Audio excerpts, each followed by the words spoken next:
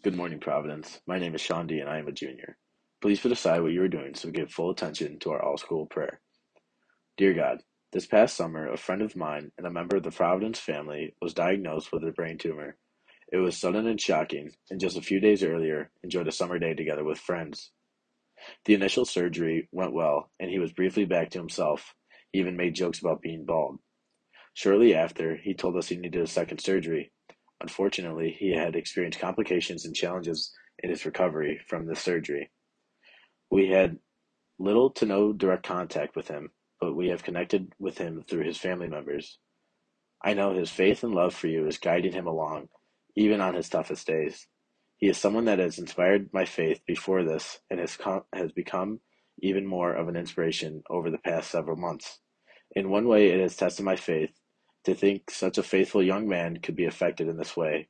In another way, it has strengthened my belief in you and our Augustinian values of truth, unity, and love.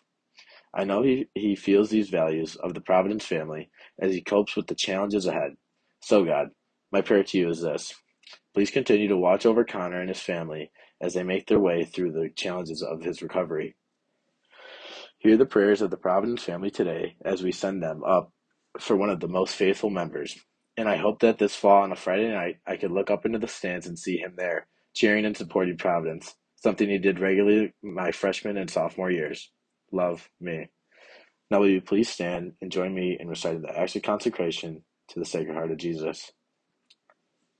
Eternal and ever-loving Father, I offer you everything I do this day, my work, my prayers, my play, all my thoughts, my time with family and friends, my hours of relaxation, my difficulties, problems, distress, which I shall try to bear with patience. Join these, my gifts, to the unique offering to which Jesus Christ, your Son, renews today in the Eucharist. Grant, I pray, that guided by the Holy Spirit and united to the Sacred Heart of Jesus, my life this day may be a service to you and to all you send into my life, so that we can continue to respond with love to the ministry of your call to be your special people. Amen.